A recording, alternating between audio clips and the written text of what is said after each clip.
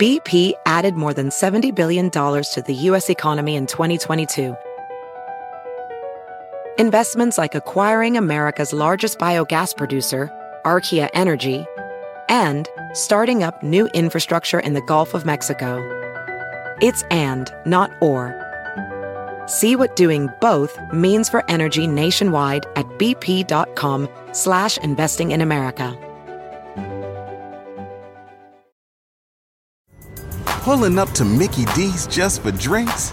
Oh yeah, that's me. Nothing extra, just perfection and a straw. Coming in hot for the coldest cups on the block. Because there are drinks. Then there are drinks from McDonald's. Mix things up with any size lemonade or sweet tea for $1.49. Perfect with our classic fries. Price and participation may vary. Cannot be combined with any other offer. Ba-da-ba-ba-ba.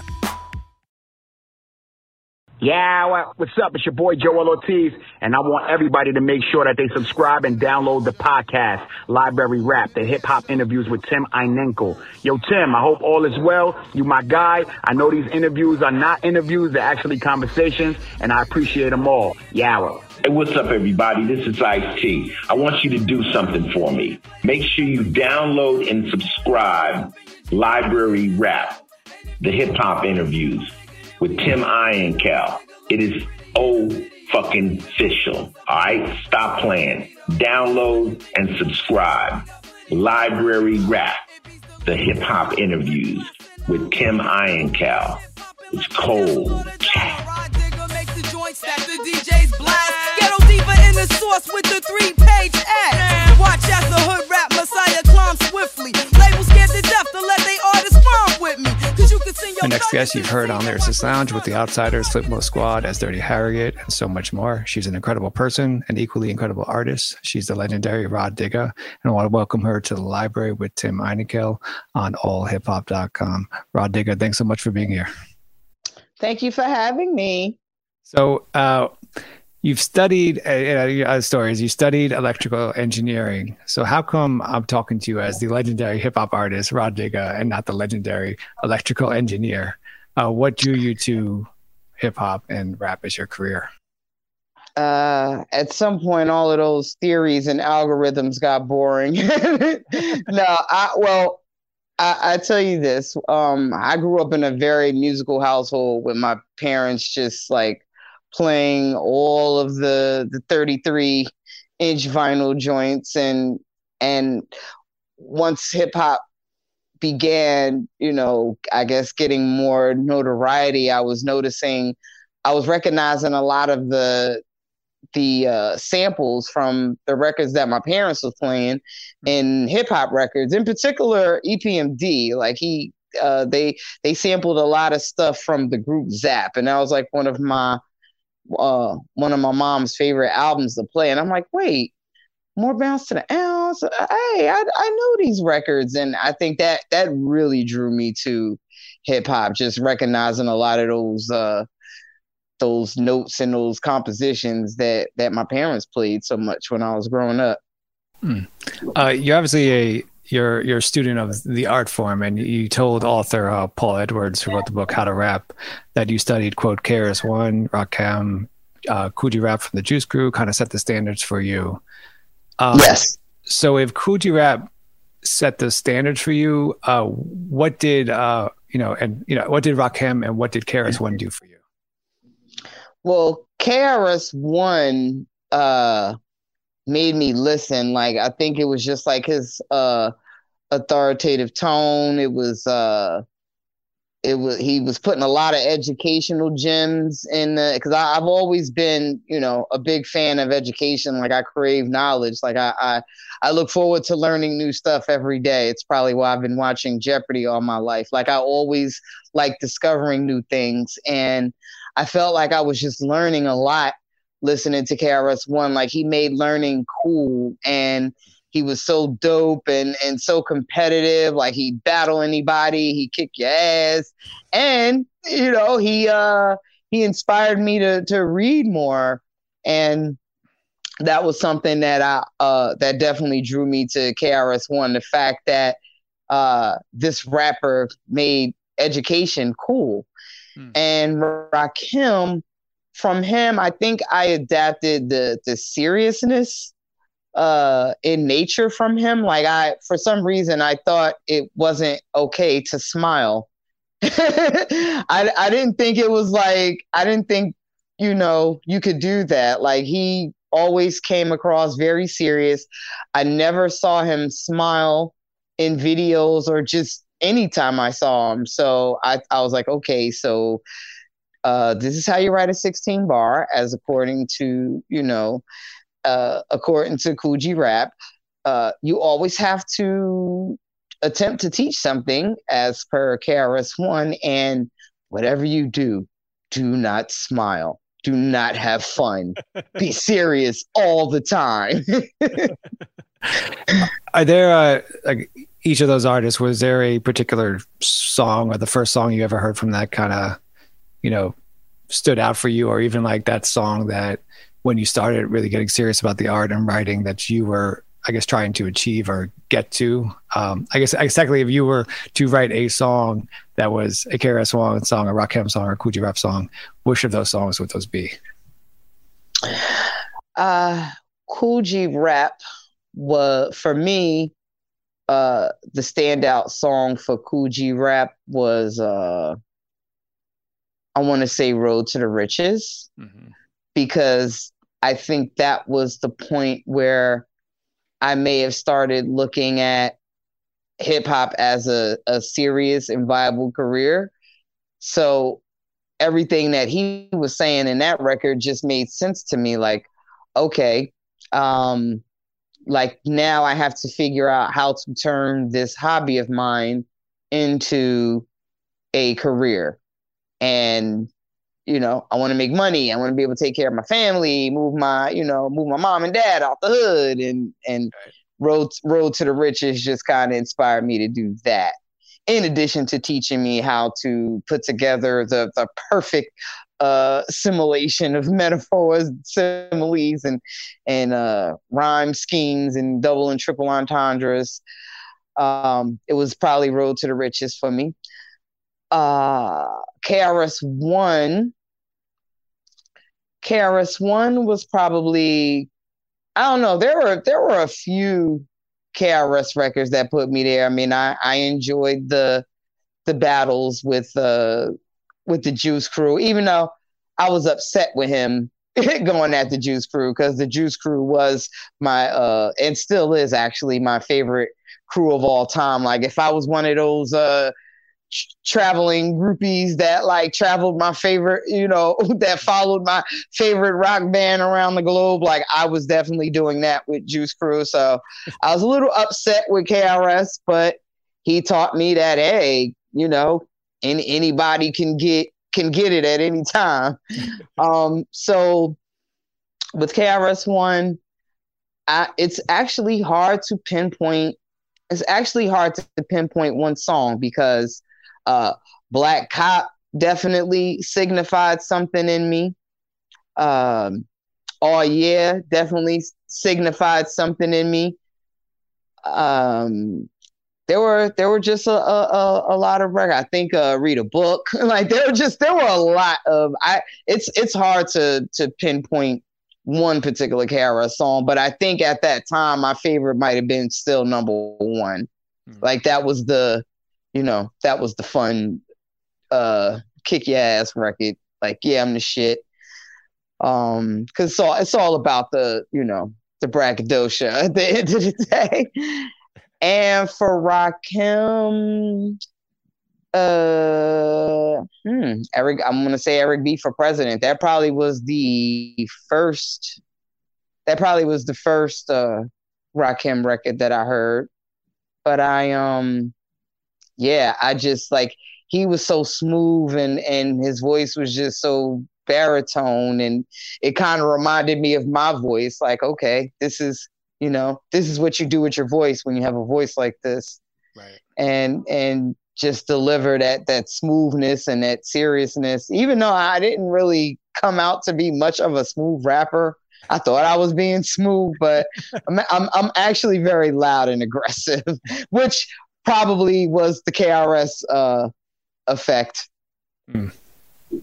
But I think what's kind of interesting about these three artists is that, you're from Jersey and they're not from Jersey.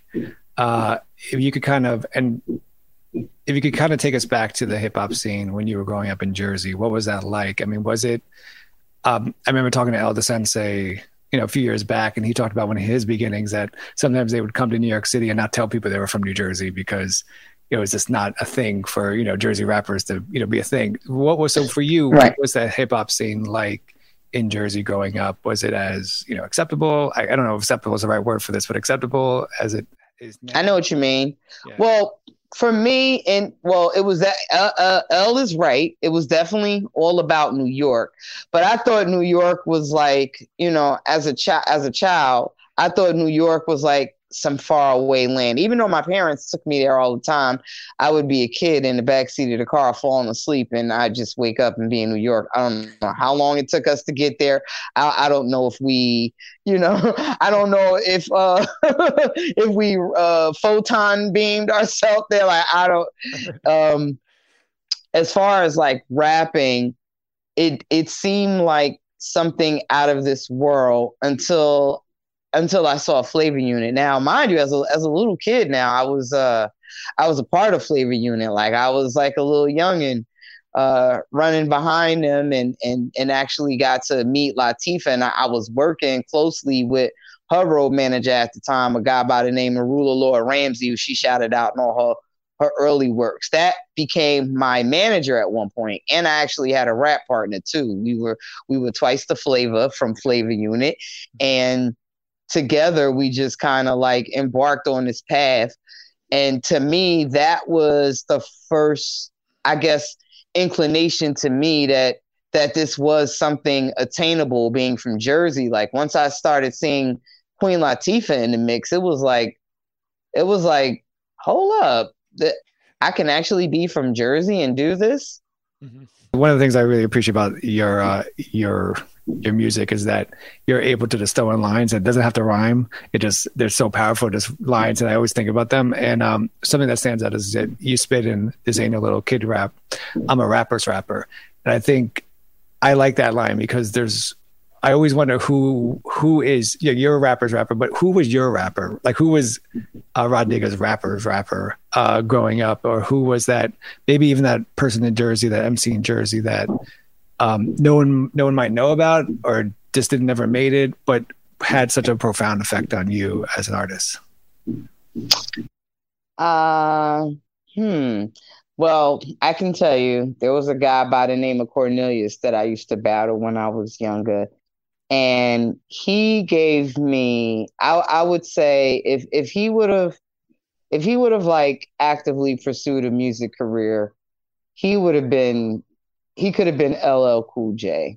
Wow. Like, this guy, no matter how hard I went home and prepared, like, okay, it's like we had like a Girls Against the Guys rap crew thing going on in school, and I was the best of the girls, so I just kind of got pushed to the lead, and he was the best of the guys. So it's like, whenever it was Cornelius's turn to rap, all the girls would just look at me like, "Your turn." I'm like, "Oh man, I just rap." Okay, so I got to take on Cornelius, fine. And no matter how hard I prepared, no matter how hard I wrote and memorized, and he could just like come off the head and give you bars and make people laugh. And he just had that, ability to come up with stuff like, well, freestyling.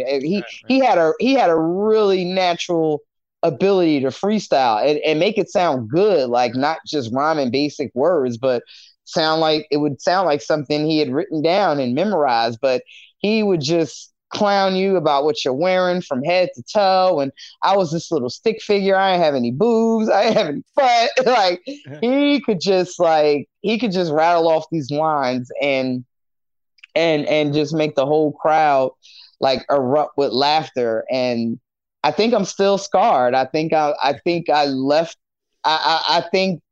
moving forward, I said, I will never lose a battle again, ever in life. No man will ever be better than me. And it's really been like that was really like my thing. Like my takeaway from that was I have to be better than the guys. I think one of the first things you were on the Fugees, but I think one of the first things I really heard you on was the Lyricist Lounge Volume 1 with B.O.K. with Bahamadia. Mm-hmm. And I know the story for you is that you were at a SOBs doing, I think, a Lyricist Lounge set. So can you just take us back to, just for people that don't know, like the importance of what you knew about Lyricist Lounge prior to, go performing there, but also what was the importance of Lyricist Lounge for MCs and also for hip hop culture? Well, my manager at the time, A Blitz, put me onto the Lyricist Lounge movement. And from what I knew about it at that time, it was kind of like a boot camp, if you will, for MCs. And all of my early experiences in hip hop, I mean, naturally the Fugees, being on that Fugees album was like my first real like introduction to the industry. And subsequent to that, I became a part of this Lyricist Lounge movement. Or was it even before that? It might have been, no, actually, I'm trying to think, because I was doing Lyricist Lounge when I was pregnant. So no, it was before the Fugees. It was pre-96.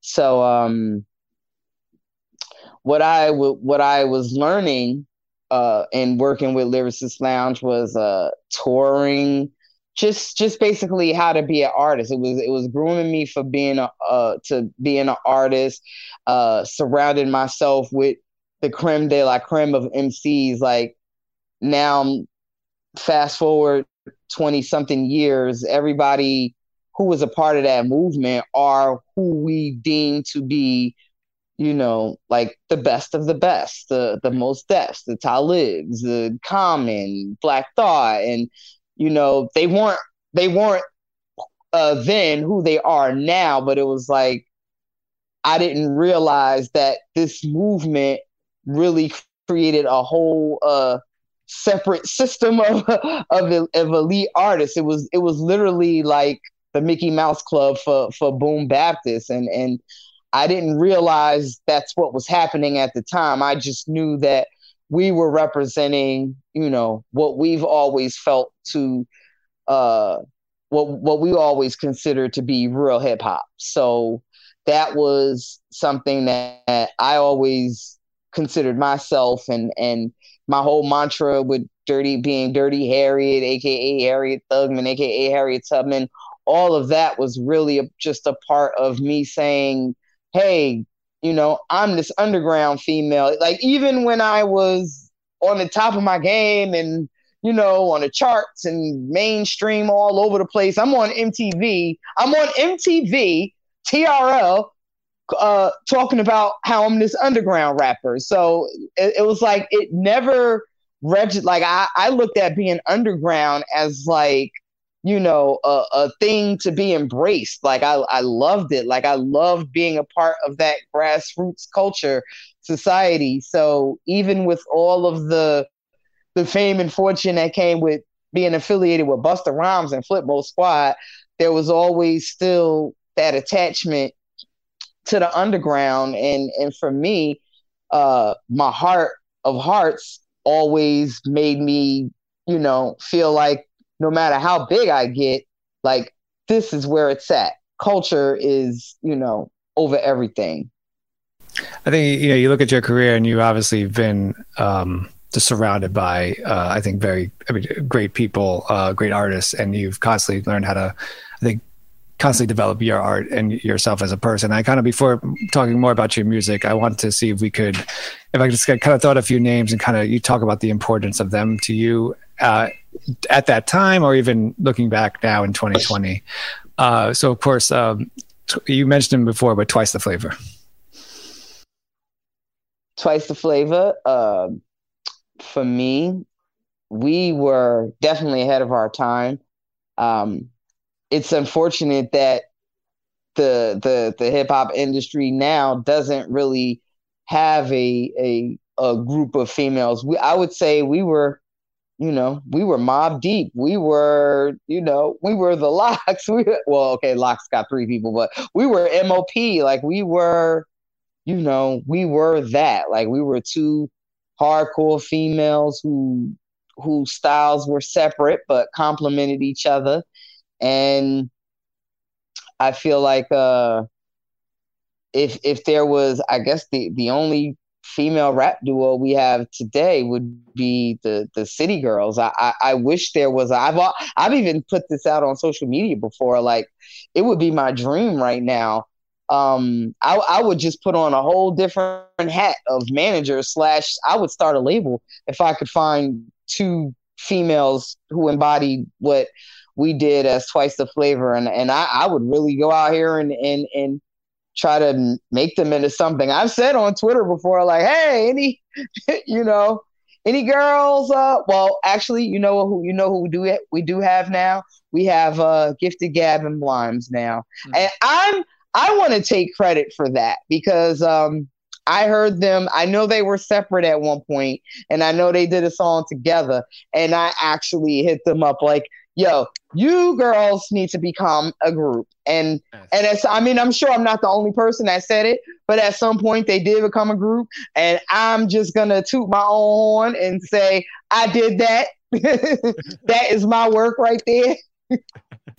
Is there, before I ask you, is there a hesitancy for 2 girls to collab together by the artist, or is it more the push of the industry that doesn't?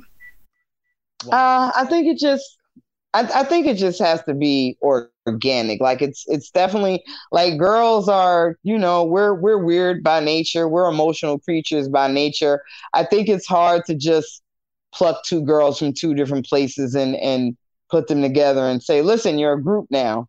I think there has to be some sort of bond already in place personally in order for it to work professionally.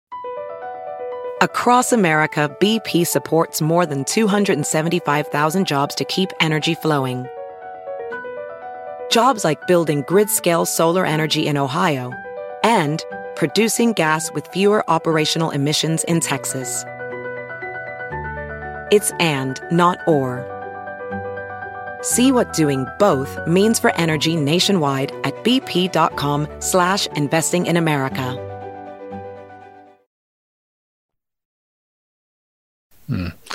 So I'm gonna move on, but obviously I have to ask you, of course, about the Outsiders and kind of the impact they've had on you as your career.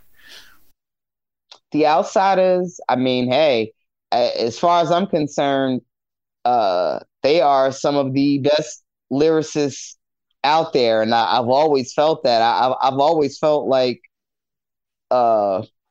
we had the dopest clique as far as bars go.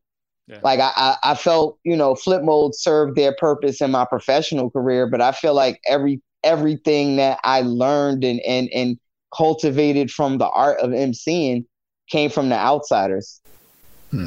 Q-Tip. Q-Tip saved my life, straight up. Q-Tip just like literally, when I told this man I had 30 days to get a record deal, before I didn't know what sort of music career I was going to have, because I was going to have to put everything on hold to raise this kid. And he said, his response to me was, I'll sign you. And he did it. What do you think? What do you think was it about you that, that impressed him, that he took a chance, so to say? I believe he saw that I wasn't playing. Naturally, the skill set and the talent had to be there, but there's something about, talking to a person, having that eye-to-eye contact, because I'm pretty sure I'm not the first person that said to him, yo, man, hook me up with a record deal. Right. But I think he could see in my eyes with that 8-month pregnant belly that, like, I meant it. And then, and then the icing on the cake was later on that week, he was hosting a Lyricist Lounge showcase that I was headlining. And I don't think anybody saw a pregnant girl get on stage and rap like that and just, you know, deliver like that pregnant, like, oh, she was not playing. She really trying to get a record deal. Like, basically, it just signified to him that a baby is, because I'm pretty sure, you know, with any business exec or any business move you're going to make, you have to think of your business first. Like, you know, oh, is this going to be a headache with the new baby? Like, am I going to have problems getting her in the studio with the new baby? And I'm pretty sure these are things that will probably go through any executive's head if you're dealing with a pregnant artist.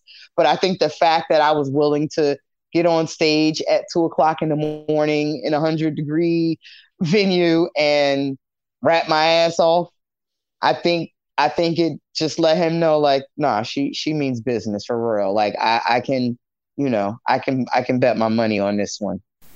Okay, how about Busta Rhymes? Busta Rhymes, work ethic. He is someone that I don't think I know anybody that works harder at anything than Busta Rhymes. Like, that man literally eats, breathes, sleeps, shits studio. He has been consistently, and this has been like since I've known him, like since the first day I met him, he's been like a prisoner of the studio, and he is still that to this day.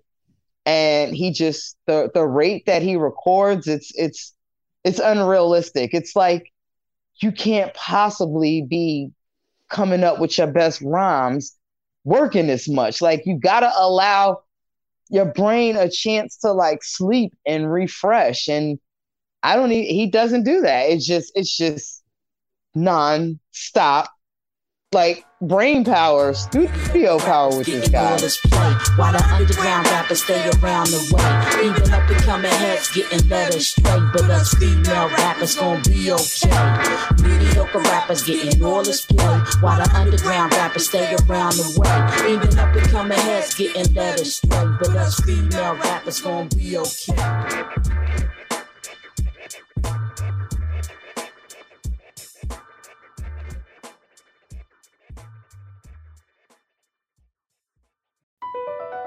BP added more than $70 billion to the U.S. economy in 2022.